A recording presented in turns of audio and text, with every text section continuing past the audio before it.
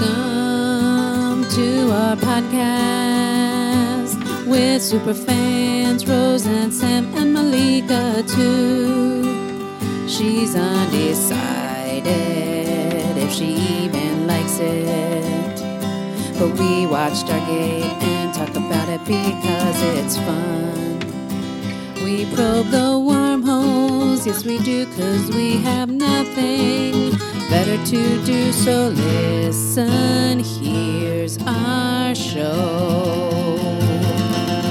Hello and welcome to Probing the Wormhole, a Stargate discussion podcast. I'll be your host today, Rose, a super fan of Stargate, and here with me are... Sam, another super host. Oh, I'm sorry. I mean, you are a super host. You are a super host. I am a super host. No, but I'm also a super fan. And Malika.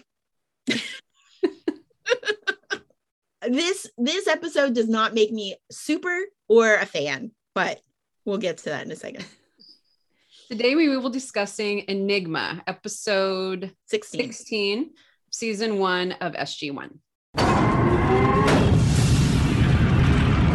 We start this episode, SG1 enters onto the apocalypse planet full of active volcanoes, doesn't look too friendly, and they find a group of people barely alive and decide to rescue them. So what do you think about this planet?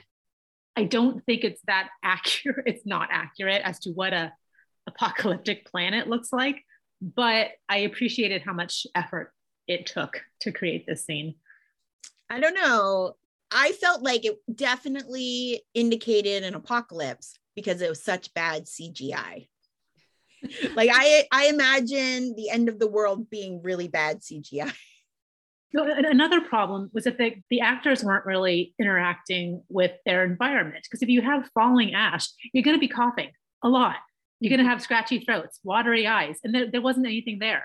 So it almost felt like they were doing a play. Yeah, and was it that the temperature was like rapidly rising, and so they're like, we have to go? It didn't. There did seem to be a kind of a lack of urgency considering the state of this planet. Yeah. Seems like they should have had their mop 4. Right. Because we know that they have them on them all the time. Right. Can we also talk about what Carter said? What did she say? I think this one's had it or bought it or something. Like some of the things that the writers give her to say, it's just awful. Well, so this episode was written by Catherine Powers, right? One repeating issue I find with her, the shows that she writes, is I just don't think that the characters come off the way that they are. Like their voices don't feel right. The things they say and the way they act just feel a little bit off. In particular, like we've talked about it with Thor's Hammer, right? Where Sam just had this air of being annoyed and uncurious and agitated for no reason. And that just isn't her personality. Way here also, like when O'Neill's like, Carter, how much time do we have? And she's like, I'm not a volcanologist. And she gets all angry. I just don't see her responding that way to him. A lover's quarrel. Especially like he's her boss too. Like it just didn't feel like a way that she would respond. I agree. So we go back to the SGC and we find out that they evacuated 10 people and that they're all going to live thanks to SG1's heroic rescue. And when they come into the gate room, does the wormhole burn off all the ash? Because every single person was clean. I mean, there was some like what looked like soot maybe on their faces and they were kind of wiping it off, but everybody's clothes were fine. Maybe they shake it off before they walk through. Maybe it burns off in the wormhole. They're like, it's like a shower. I don't know. It would explain a lot if the wormhole had some kind of decontamination effect, because then we would understand their lack of concern about bringing organisms back and forth. So it turns out these aliens are wearing super fancy technology devices and nobody knows what they are. And Daniel makes his very helpful comments that humanity would be colonizing space if it wasn't for the dark ages. And if another civilization didn't have that period of setback, it's not surprising they would be more advanced. Yeah, I found that very interesting and somewhat mirrored with what is going on right now. Like, are we going to be entering a dark age soon? Oh, we are in it. Or, yeah. It's the darkest of dark ages. You're right. For yeah. So many reasons. Yeah. Very depressing. Yeah, it's super depressing, which is I think why we're doing this podcast, so we can live in a world that's like better than the one that we're living in. We can live in a Stargate world. Yes. Yeah, I mean, it is, he's not wrong, you know, like it's not even just the Dark Ages, but the period where like science was sort of not seen as valid and was shunned, and people that practiced science were persecuted. So that it really prevented any kind of technological advancement for hundreds of years. And I do think we're almost in, like, we have elements of that now. I mean, you have half of the population refusing to get a completely safe tested vaccine to prevent a deadly illness because somebody told them on Twitter not to. Yeah. Because they can be tracked. Yes. Microchips, which do not fit in the end of a syringe, by the way. I mean, I'm no vaccinologist. It also makes spoons stick to you, right? I haven't noticed that. I haven't noticed spoons sticking to me lately. Maybe I should try that. Well, isn't it supposed to make you like sterile? Yeah. And I think what is it? Nicki Minaj's cousin's friend's balls got really big in like Jamaica or something. Yeah, exactly. And his girlfriend left him. Did you hear about that? No, I think it was in Trinidad. Oh, Trinidad. Okay. Yeah. I mean, the alternative, big balls or die, right? Like, is that a bad thing? Big balls? I think there's a point at which it's a bad thing. Sorry. I mean, how do you put out pants? Back to the boardroom scene. What really kind of upset me is that Hammond was all like, yay, you rescued all these people. But in Korai, he was like, Tilk, sorry, I was like gonna let you die. I didn't have a problem with that. I would think they had some kind of conversation between the two men. This is the first time we meet a human civilization that's actually more advanced, right? Usually we are dealing, as Malika called it, the museumification effect, where everyone seems to be frozen in some romanticized historical period. These people are ahead of us. It would also mean that the Gould haven't bothered them in these thousands of years. So why would that be? They were lucky. Yeah, maybe they were just forgotten about or left alone, or crazy idea. They moved their civilization away from the gate, like at the base of it. And so the Gould just left them alone. And then they're like, we're going to take a ship and go to a different planet. Nobody's going to find us. Yeah, you wonder why those people that are living on these Gould oppressed planets don't be like, can't we just walk through the gate somewhere else? It'll take them a while to find us. Not just find, harvest. So maybe like the smartest people on all these planets are like, fuck this, escaped and started their own civilization. So then they go to the infirmary. The spokesperson, or I guess the leader, Omak, is in the infirmary and woke up and wants to talk to them. Well, I know you guys don't know this because you're not big horror people. This is John Kramer, Jigsaw from the Saw movies. This is like, he is like the ultimate villain. Have you guys seen Saw? No, I can't do horror. It freaks me out and I don't sleep and I don't like it. I can't do mutilation. Yeah, Saw is mutilation. It's body horror. I would think so. Yeah, it's rough. Jigsaw is like the worst. He's like a smart, horrible serial killer who plots everybody's demise. So when they took the mask off, the oxygen mask off him, I was like, holy shit. And I just paused it because I was like, this is going to be bad. And then through the whole episode, he was a total dick. So you liked him? No, I didn't. I don't like condescending men who are just like dismissive and bitchy. I don't like it. So I think he's meant to come off as just unbelievable jerk, which he does very, very well. Eventually, you sort of learn more about him and learn why he is such a jerk. So you get a little bit more sympathy for him and all that. I understand why he's so resistant to the human, to making friends with the humans and giving them his tech. I don't see why that means he has to be a complete fucking dick from the beginning. I think he could have achieved the same goals by being slightly less of a dick. I think if he had just explained to them why he doesn't want to share their technology. Even just say, I mean, later on we're going to hear why. Just say that one sentence. Just talk about, you know, we've done this before and it led to war. That's it. You pretty much stop the conversation when you're like, you're primitive. Yeah. You're primitive. I'm putting back on my oxygen mask and turning my head away. Then we do, as we exit the room, see Nareem making eyes at Sam. So we'll talk about Nareem in a minute when we actually gets to say some words. Hammond is obviously none too thrilled with the way he was treated by Omok and is like, get these people off my fucking base as soon as possible. Tell me when it's safe to send them back. So then we have Sam setting up the UAV. Is this the first time we've seen the UAV? Yeah. The little mini plane that they send. And Daniel tells her that someone is asking about her and her specifically. Any thoughts about that? I didn't like it. Sam is doing her science. She's sciencing out or fly, whatever. What's this thing called again? A UAV. UAV. I forget what it stands for. Like it's just a drone. She's droning out on this science thing of hers. And Daniel comes and says, hey, we need you to flash your pretty face in front of this alien and get some information out of him. And then Hammond pretty much tells her the same thing. He's like, hey, this guy has eyes for you. If you can use that to get some information out of him, that would be helpful. But isn't that counterintelligence? I mean, none of these people will talk to them. Here's your in. Let's exploit it. And Sam can do it. Yeah, I don't so much have a problem with the strategy as like the way that Hammond approached it. Like, I would think he'd be like, listen, I know this is gross. I'm sorry that you're in this position, but can you do this? So she meets Nareem. We're introduced to him. We're introduced to him. He seems like a perfect gentleman. I like Nareem. He's not creepy. Yeah.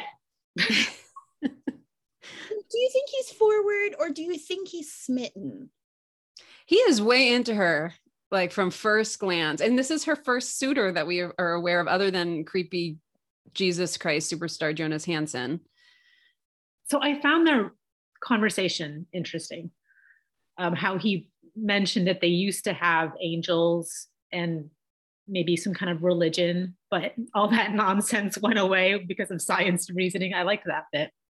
So he has this angel story, which I thought was cheesy as fuck, but she seems to like it. He sort of explains Omok's rough exterior. They're just trying to protect them. They're not bad people. Seems like a better way to go than Omok's whole stop talking to me, you primitive jerks approach. We find out that Tolana is basically a toxic wasteland. They cannot go back. So now they are officially refugees.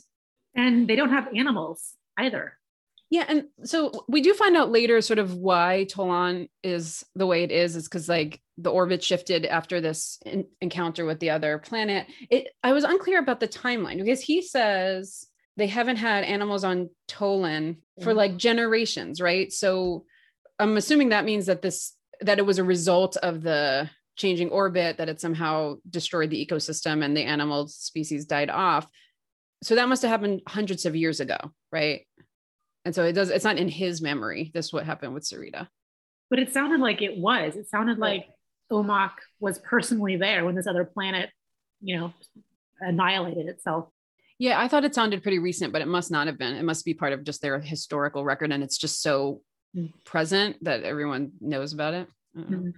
Did you hear that part where Nareem was talking about the Shurmal, which are like their angels or whatever, and that he had been asking questions about Sam, and Dr. Jackson said that she was a brilliant scientist? Now, you guys need to have my back like that and be my wingwomen and talk me up. I talk you up all the time. Brilliant lawyer. What did you call us? Lovely and loquacious. I really think that these Dr. Jackson and Sam really have a tight bond. Yeah, I mean, the relationships with the characters are really starting to form now. And I think we see it a lot more starting in the second season. But I always thought that Sam and Daniel had a close, like really brother and sister kind of relationship because they're, she's military, he's not. So she doesn't have to have that military distance in the relationship. He's not a superior officer. They're both scientists. So they're really the most like peer-like.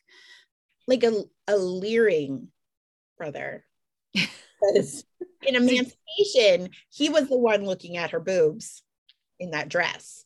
Daniel was like, wowza. Only like an inappropriately leering at your sister's chest, brother. Like a Pornhub stepbrother.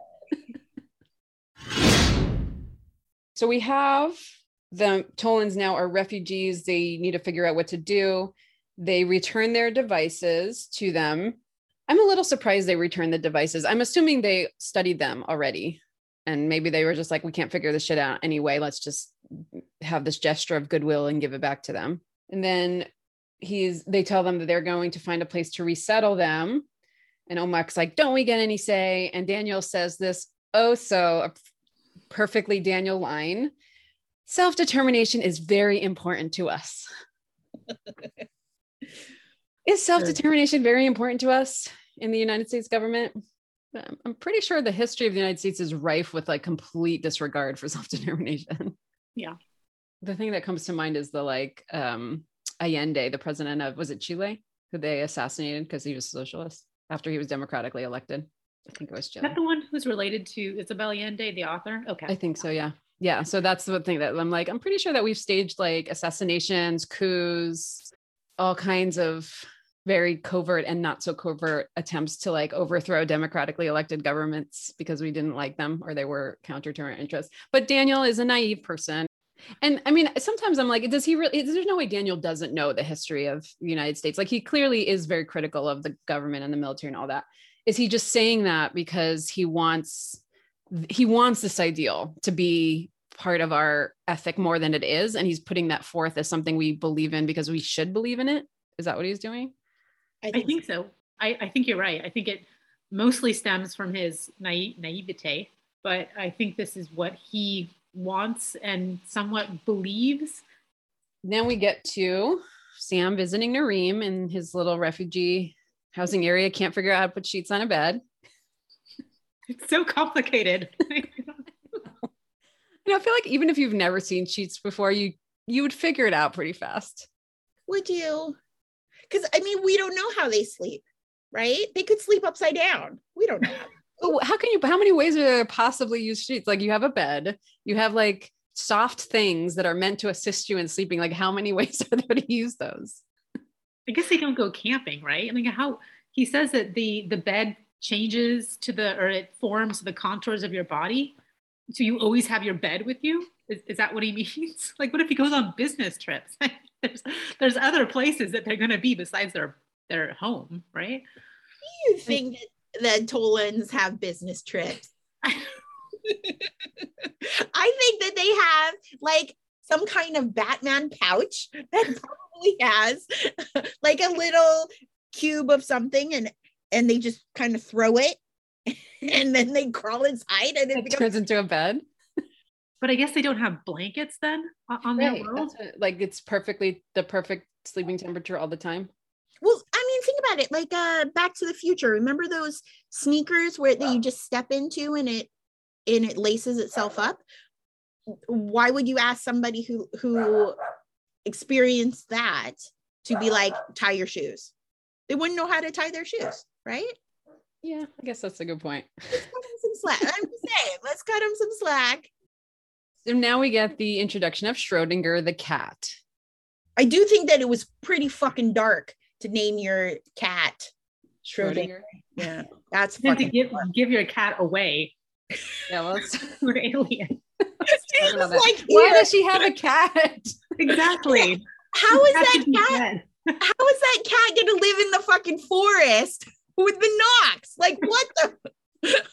So is this Sam's personal pet cat? Or did she just steal it from someone? I mean, why do these people have pets?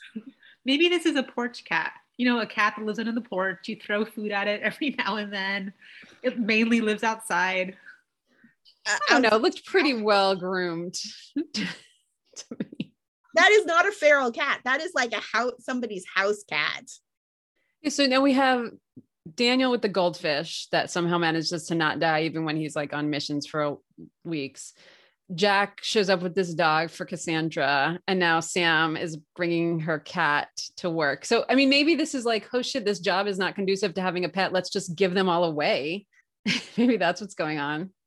So we get to the briefing room. Malika, aren't you so happy to see Belly Shirt Man Tupelo again? Well, I was like, you bring these people that we know. I mean, just look at their hats. Omok is going to eviscerate them, right? I mean, it was good to see them again. And I understand that they want to resettle them and make them happy and stuff, but it's kind of like, know your audience. Yeah, agreed. This was clearly not the right planet for them to go to, but it is nice that they're still friends. So the Tolans have escaped though, before they even have a chance to meet Tupelo. They find them up on the surface observing the stars. And at this point, we don't know how they get out. Then we go back to the briefing room. Everyone's in their fancy clothes. Tupelo offers his settlement to Omok and his people, and Omok is, again, a complete and total dick. Poor Tupelo. I know. It felt so bad for him. He was so excited. I know. And I don't know if the show cut to his reaction. And I didn't want to see it because I felt so bad for poor Tupelo. Yeah, it was a bit much, a bit over the top. So then we finally get some explanation. We're back in the refugee quarters. Nareem and Sam are talking while Nareem is very gently petting Schrodinger. He's bonded with the cat. Then we have Sam asking why Omok is such a dick in much nicer language. And Nareem explains the story with the planet Sarita, where they had made contact with the inhabitants, tried to help them out with some energy devices or some devices to produce energy. And instead they used it to destroy their own planet, which then in turn shifted Tolan's planet's orbit, eventually destroying Tolan as well. And that's why they're afraid to give technology to other cultures. I can understand their hesitation in giving them technology, especially knowing our world, our real world, what we would do with it. Yeah, you're like, dude, you're totally right. Keep that shit away from us. Yeah. I mean, in a couple scenes, we're going to see that anyway, exactly that playing out. But that is the purpose of the government having the gate in the first place. Dr. Jackson and Sam are kind of there to discover technologies that can help people, but that's not why the government's there. You know, the government is there for weapons. So I think Omok has a point. They should not give us their tech. Yeah, I think he does have a point, but this idea generally that humanity needs to be protected from itself, is it paternalistic, right? Is this really just people who think they're better than us saying, oh no, we can handle it, but you can't, sorry, little primitive people. But isn't that how we treat other cultures? It's exactly how we treat other cultures. But is that a good thing? I think, yes. I do think my official answer, my final answer is yes, it is paternalistic, and yes, it is warranted. But I mean, there's a different way to go at it than the way Omok is doing it. It's the Nox are like, you just can't handle it. Someday you will, and we'll help you out. But right now you just can't handle it. And Omok is like, you're primitive, you're garbage, you know? But if I was in Omok's position, I wouldn't be a dick, but I also wouldn't share my shit. So. He needs to learn diplomacy. Yeah, I'm going to say he probably isn't like involved in like statecraft on Tolan, because he's not great with people. No. Well, in about 20 years, he's going to be putting people's heads in like devices that cut their heads off if they don't do like a test. So do you think, I'm going to change subjects here. Do you think Carter had to teach Nareem how to pet a cat? It seemed pretty natural. It seemed like he knew exactly what to do with a cat. It was strange that he automatically knew how to pet a cat. I don't know. You don't think it's like instinctive to like caress an animal? No, because what if the animal bites you? His first question should be, will this animal kill me or try to hurt me if I get close to it? He trusted Sam not to give him an animal that was going to injure him. Okay. Yeah. But it's like, it's not intuitive. You just, if she handed him the pussy, he would just hold the pussy. He wouldn't know how to pet and massage the pussy. And on that note, Nareem tells Sam that he would stay on Earth for her. So he is fully smitten in love with Samantha Carter. No surprise. So I guess at this point, do you think she's sort of in it with him? Is she like into this, or is she still like kind of playing along to get info? Seems like she's into it. Yeah. I don't think she's as far along as he is, but I think she's very flattered. mm-hmm. Yeah. And we don't know how long it's been since she's gotten any. It seemed like that Jonas thing had been a couple of years ago. Might be on Tinder. I think they had Tinder in 1998. You probably, what did they have back then? I don't think they had any dating. Did they have any dating sites? They had MySpace, maybe. They I had. don't even think so. I think they had like a dating agency that would match you up. Yeah, like a matchmaker. Yeah. That seems like a real commitment to like go to an agency, give them money, and say match me with people. I don't think she's doing that. They used to do. I remember it was like connections, some kind of connections thing, and they would videotape you on VHS and beta.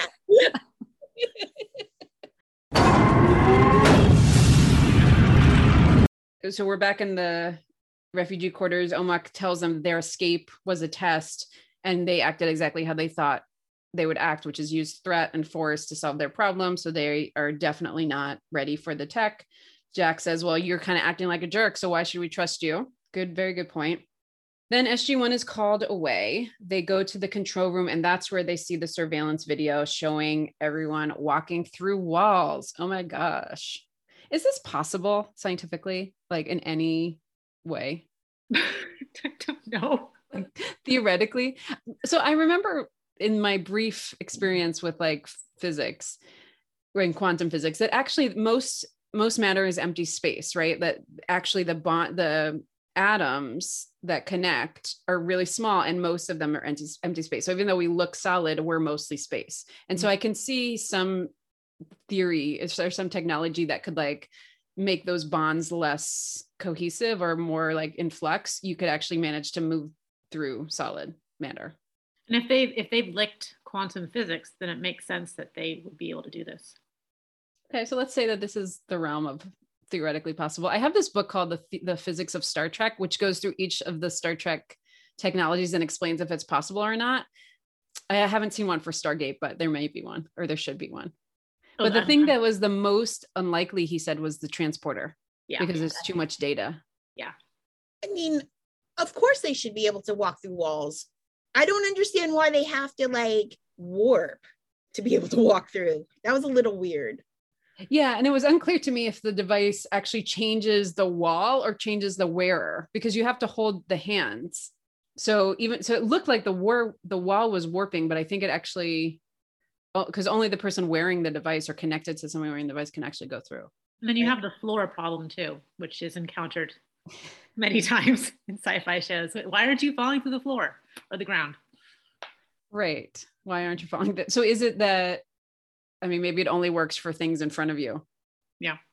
I don't know. But then if they were trying to get out of the mountain, you have to go like up. Mm-hmm.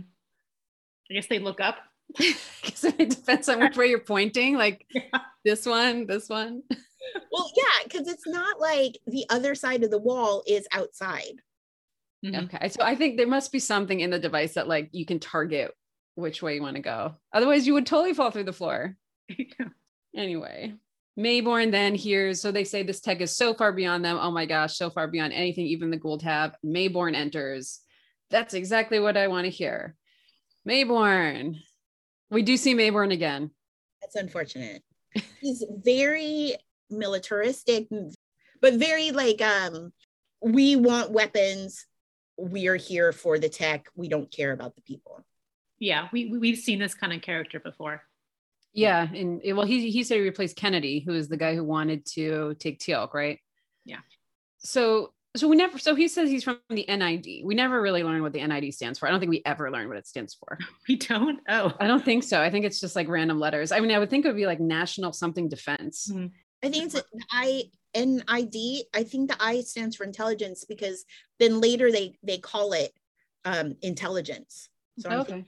Yeah, maybe it's like National Intelligence and Defense. So I mean, so we've seen this a little bit before, where we have sort of the good part of the government, like Hammond and his team, and the bad guys like Kennedy having opposite goals of what they want to do with the Stargate and the stuff that comes through the Stargate. It seems that the bad guys have now formed into their own agency and are really supported by an entire wing of the US government, including the president to a certain degree, which Daniel comments, I voted for him. Fuck this guy. But if Daniel voted for him, it would probably be a Democrat. Yeah. Okay. So let's say this is Clinton that's sort of playing both sides. Hammond has his ear. He still has his red phone, but he's also authorizing Mayborn to take these people. And Mayborn says, I'm taking these people. Hammond all of a sudden says, we have quarantine rules, which is the first time we've appeared to care about that. But it's a fiction. And we've known that quarantine rules within Hammond's unit are fictional also, or any safety precautions are fictional. It's a good excuse to throw out there. And we actually have Jack and Daniel kind of on the same side. So a lot of times we see Jack sort of the more like pragmatic military approach and Daniel having these lofty ideals. But this time they're both like, no, these people have human rights. You can't do this. So Hammond's a general, Mayborn is a colonel. Would Mayborn really be this insubordinate, even if he has orders that are in contrast to what Hammond wants to do? Because he's really kind of a jerk to him. But Mayborn is a total asshole. I mean, I think it's this scene where he talks about how now they're prisoners, would live better than most Americans. And he talks about, food and housing and healthcare and all this stuff. And I was just like, what the fuck? That is some sick, dark shit. I didn't like that. Yeah.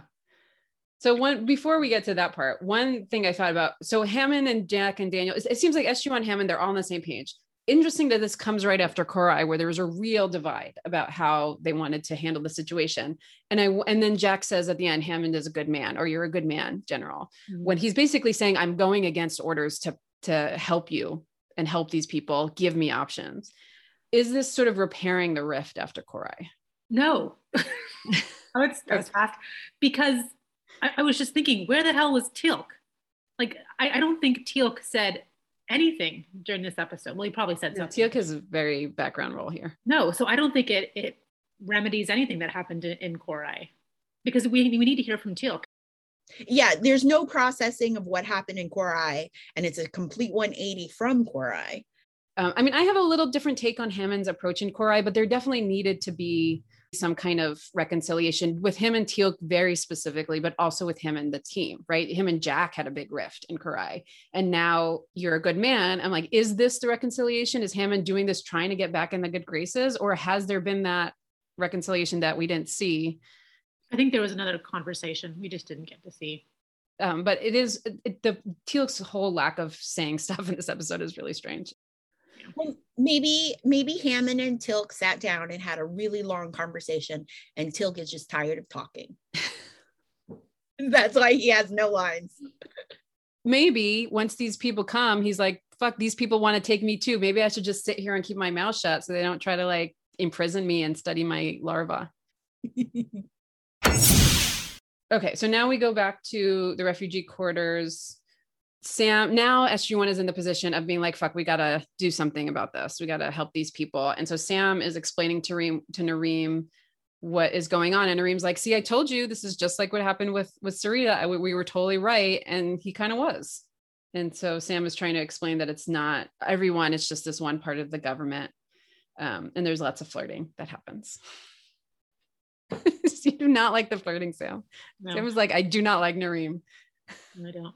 It's just one statement that completely soured my opinion of him. What is it? Where he said that where your brain lacks, your tits make up for it, or your face makes up for it, or something. I don't think he said tits. He did not say tits, but that's what I read into it. Yeah, but didn't he say Your what heart. your mind doesn't know, your heart fills in? Yes. Yeah. Where is the heart? In your tits, right? Yeah. And Okay. I don't view that as a compliment at all. Okay. He's basically calling her dumb, but she has a kind heart, therefore she's okay in his book. Like it's a do you call it? Like a backhanded compliment. It's not a shit sandwich, but it's like a open-faced shit sandwich, maybe.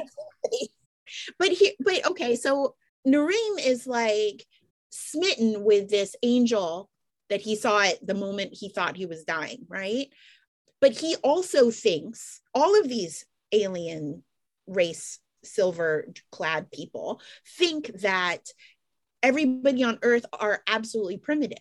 So he does think that he's smarter than her, that they're superior to her.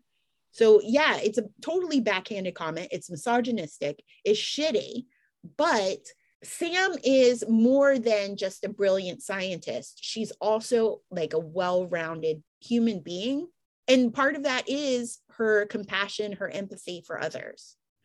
Yeah, I think she probably thought it was a compliment, and I don't know that I thought this at the time, but thinking about it now, like if you really think you're so much more advanced than someone and that you keep calling them primitive, and she keeps saying, stop calling us primitive, it seems that even Nareem, the nicest of the Tolans, still thinks he's better than them.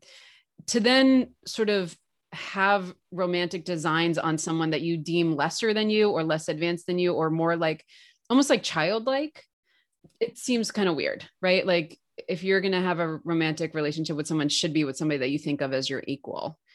And it always creeps me out when there's like a child, almost like child grown up dynamic in couples, like, which is why Daniel's whole interaction with Sheree in episode 1 really pisses me off. I'm like, he treats her like his child, like someone who doesn't understand things. And you're having sex with someone like that. You're having sex with someone that you're treating like your child. And that's creepy. But I think it's not just that she is not what he thinks is his intellectual equal, but he also kind of considers her like not a supernatural being, but an angel. Like she fits into this mythical representation of an omen at your death. And here she is in front of you. So he's lusting after this mythological creature that came to him at the moment of his death and rescued him. But I understand, Sam, you can hate him. I have an unnatural hate of Daniel, so I'm there for you. I do like Nareem. He will not be Sam's last suitor that we come across. As a shipper, I definitely find myself instinctively disliking people that have designs on Sam that are not Jack O'Neill, right? And so that may be part of it. She is ripe. Like O'Neill needs. He wants to get some. Yeah.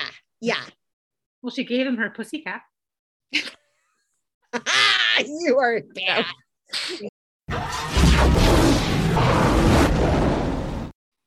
So SGC does not seem too surprised that there's this new shadow branch of the government. Like these kind of things pop up all the time. I mean, I'm not surprised. But yeah, I mean, and it also like, how does it change the way they approach everything they do off world? Because they make a lot of promises off world. They're like, oh, come back, we'll save you, we'll protect you, whatever. If they have no control over what happens, how can they make those promises? Yeah. So we have in the briefing room, another back and forth between Maybourne and his people and Hammond kind of loses the argument. The president says, nope, Maybourne has my authority, you take them. And Daniel describes it as forced intellectual labor. And that's when Maybourne makes his comment that they'll actually live better than most Americans, which I also thought was a really interesting thing to say. I mean, I think this hits really close to us because we deal with people who are in jail and possibly going to prison. There are people out there who do believe that prisoners have it better than people who are living outside. The idea is they have these great meals, they have TV, they have rec time, they have housing, they have all of these things, and they think that their lives are better because they have these things and they get it for free, which is absolutely not true. And the fact that Maybourne says this out loud just made me want to vomit all over my laptop as I was watching this, because it is so awful. It's so awful in prison. These people are going to like Gitmo. They're going to like a black site. Yeah, it's not fun. And Jack recognized that. He said that's not a life, right? Even if their basic needs are being met, that's not freedom. That's not a life. Yeah. And can you imagine the Tolans in that kind? I mean, they wouldn't, because they can walk just walk out of the door and leave. But can you imagine what kind of life that would be, especially for them, you know? I mean, the US does it all the time. I mean, Gitmo people haven't had trials in 20 years. So SG1 sort of stages a little rebellion here and brings Hammond up to the surface to have a secret conversation. I mean, first of all, how is nobody noticing that they're all just chatting on the surface? If your goal is to have like this secret meeting, I feel like this is not the way to do it. Well, there's no recording devices. There's nobody eavesdropping on you. But you tell the like 500 people you have to pass on the way to the surface, oh, we're just going out for some air all together with our general. It's a smoke break. And Jack points out that even though he really doesn't care anymore if he gets court-martialed, Daniel can't be court-martialed. And so they're basically plotting a way to defy the orders of their commander-in-chief. This seems pretty court-martialable, whether or not they actually do the things or if they just know about them and facilitate them. It seems like a major breach of your duty as a military officer. And I don't know if like civilian contractors with the military can be court-martialed or subject to military jurisdiction. Not court-martialed, but definitely brought up on charges of treason. I mean, isn't that why Edward Snowden is in like Russia? And he was a contractor. But is this treason? Treason is like a really specific law. But that's what they would charge him with. Right, because Jack is like, good luck finding a civilian law that's going to cover it. I mean, good luck finding a civilian jury that could hear this, I think is more the concern. Like, how are you going to try him? So we go back to the refugee quarters and we have Daniel now kind of doing damage control with the Tolans, explaining, no, these are different people in the government. We're trying to protect you from them. I don't think he's making his case as good as he thinks he is. I don't think it's making them look better that there are different factions in their own government fighting over whether to imprison and torture them or not. So he's kind of proving their point. And then he mentions the Nox, that they have similar feelings about Earthlings and their level of progress. And that's when they hold hands and walk through the wall. I liked that scene, actually. Even though Omak is a giant dick, it was nice to see him melt a bit, even if it was for Daniel. So then they do go up to the surface. Again, they seem to be perfectly fine being left alone. I don't know, if Mayborn and his people are there, I would think they'd be having them under like strict guard and following them and taking away their devices, their walk through wall devices. They know what this is now. Why aren't they taking them away? Well, they do have, because if you remember, one of the air people come in and she's like, because Mayborn says, you were supposed to be guarding them. And she's like, I was.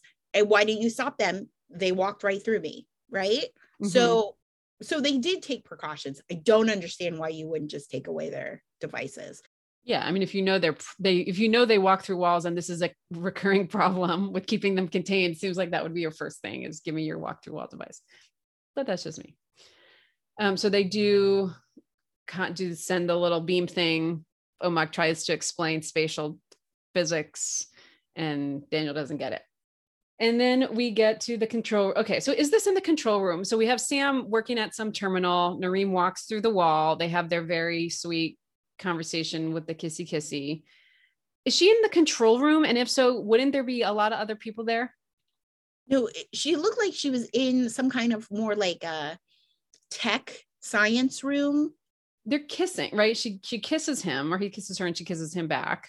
She doesn't seem to be concerned that people are seeing this, because it doesn't seem that she would be kissing someone in a professional setting like this. And there's surveillance cameras everywhere anyway. And so somebody's watching this on surveillance camera and nobody seemed to be concerned about that. The heart wants what the heart wants. Yeah, I do like that Daniel walks in as the cock blocker. Yeah. Oops. So do we like this kissy or do we not like this kissy? Sam. It was okay. I mean, she needs to get some at some point, right? It was quite chaste of a kiss. No open mouth, no tongue. Well, he's a gentleman, right? He is. Although he gives her a little device that will now, what? What does this device do? It records emotion. So I guess when she activates it, she feels what he feels for her. which is kind of sweet, but I think really, I don't know what I'd ever give someone that device. That seems really like personal. Yeah. Well, and she liked it at first, like it made her smile. And then the next emotion was like, I couldn't read it. It was, Yeah, that was like too deep for like, I mean, like she just met this guy. It seems she's clearly attracted to him. She's interested. She's kissing him back, but like he's in love with her. And I think I would be freaked out if someone I met 2 days ago is in love with me and trying to like give me feeling devices and stay on my planet for me. well, I mean, isn't this, I'm not in a relationship, but I do listen to relationship podcasts. I am aware that they happen, but this is called love bombing, where a guy comes in and he's in love with you. I'll forsake my alien planet for you and stay here with you forever. I love you. Let's get married. Let's kiss. Let me stroke your kitty, all this stuff. And most women get wrapped up in it. And I think Sam, even though she has apprehensions about this, most women get carried away. And I think she finally does get, during this kiss, she finally gets carried away. Yeah, she does seem pretty into it. Like, she's not the kind of person that has a whole lot of free time to date. We don't really learn a lot about her personal life. So it seems like she's flattered, and maybe if he was staying on Earth, they'd date and then she'd get freaked out by the intensity of his feelings and pull back a little bit. Who knows? They wouldn't even date. Are you kidding? Nareem would be like, take me to your house. No, he'd want to move it. He'd be U-hauling it for sure. Yeah. U-hauling it with his one other fitted sheet. That's all he has to his name, and cat. She probably has to turn this device in, right? I don't think she can just keep it. She can't keep it. No, it's a bit of technology, advanced technology. I think she's going You think like she's pocket it and just not tell anybody? I think this is going to her house. That doesn't seem like Sam though. I think she would turn it in. Maybe at this point, maybe season 1 Sam. Later season Sam would definitely pocket it. But when you're feeling kind of depressed and lonely, like it might be nice to break out this, well, someone loved me at some point device and replay it for yourself. You can see the advantage of that. Okay, so now we have Mayborn and Hammond talking. This is when the airman, the female airman, comes in and says they walked right through her when she tried to stop them.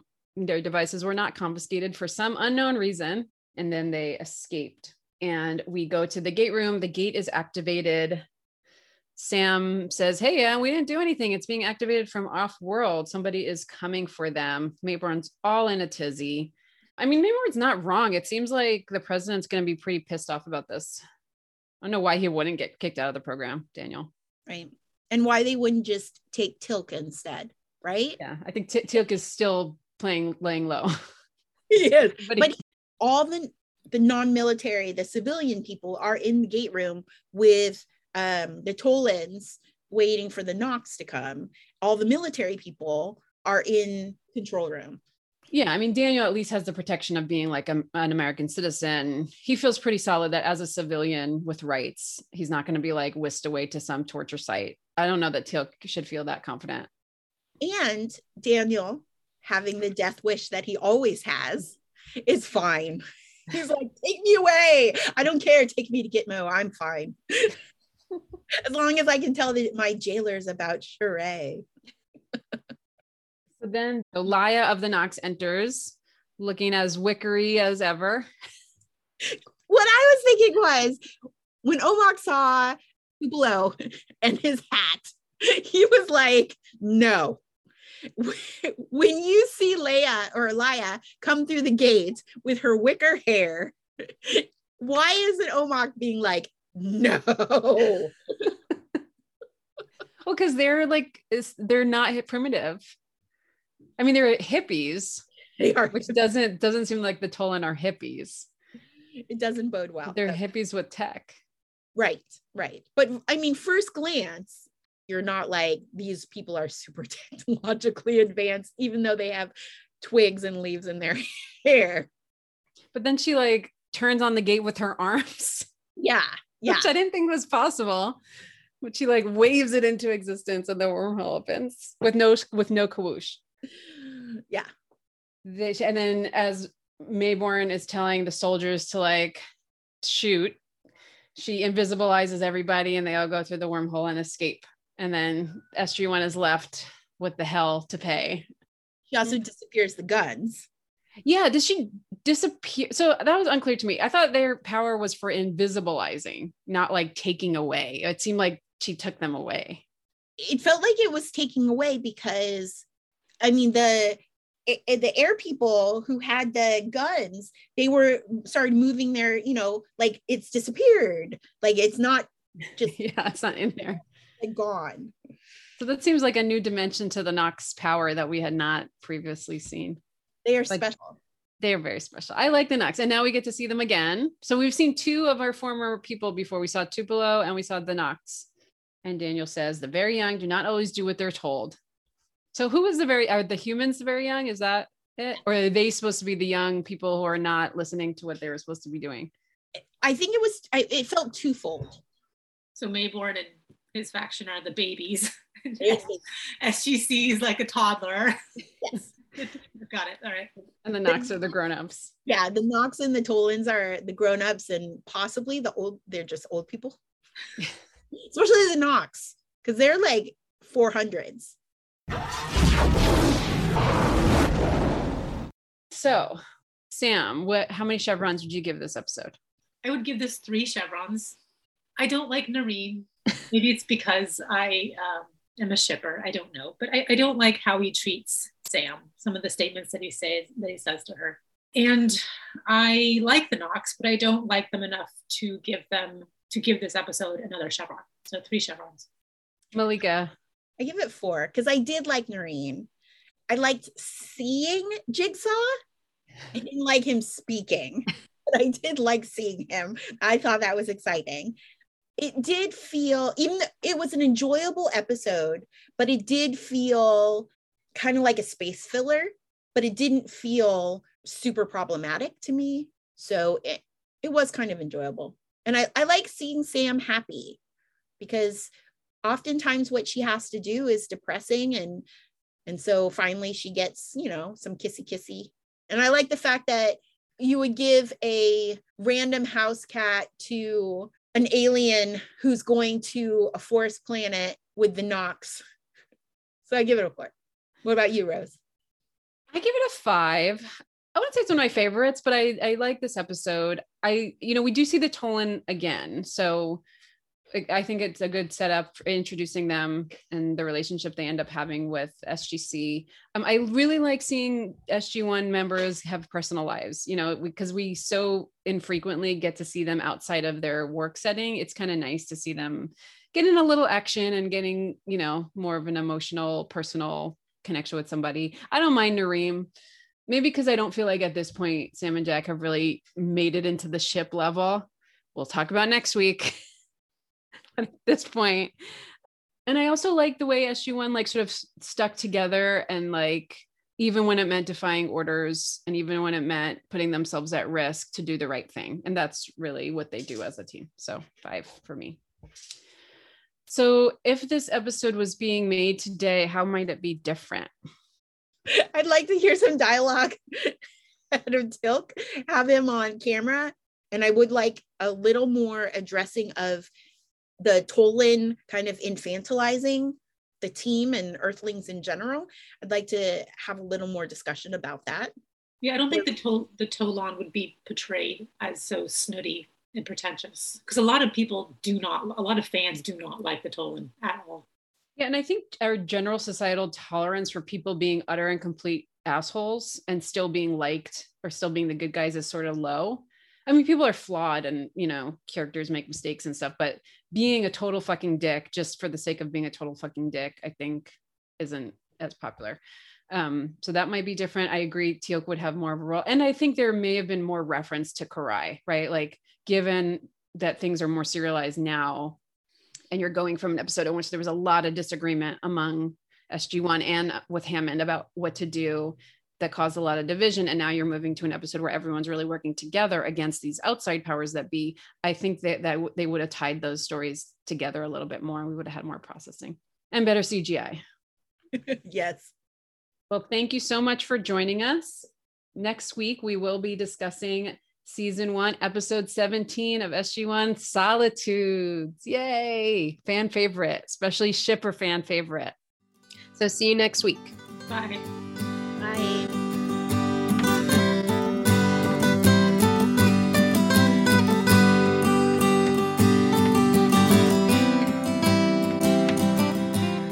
Because she's ready. Well, she gave him her pussycat. Please like us. Oh, and follow us on Instagram at Probing the Wormhole, or Twitter at Probing the Wormhole, or Facebook at Probing the Wormhole. You can also get in touch with us at our website, probingthewormhole.com.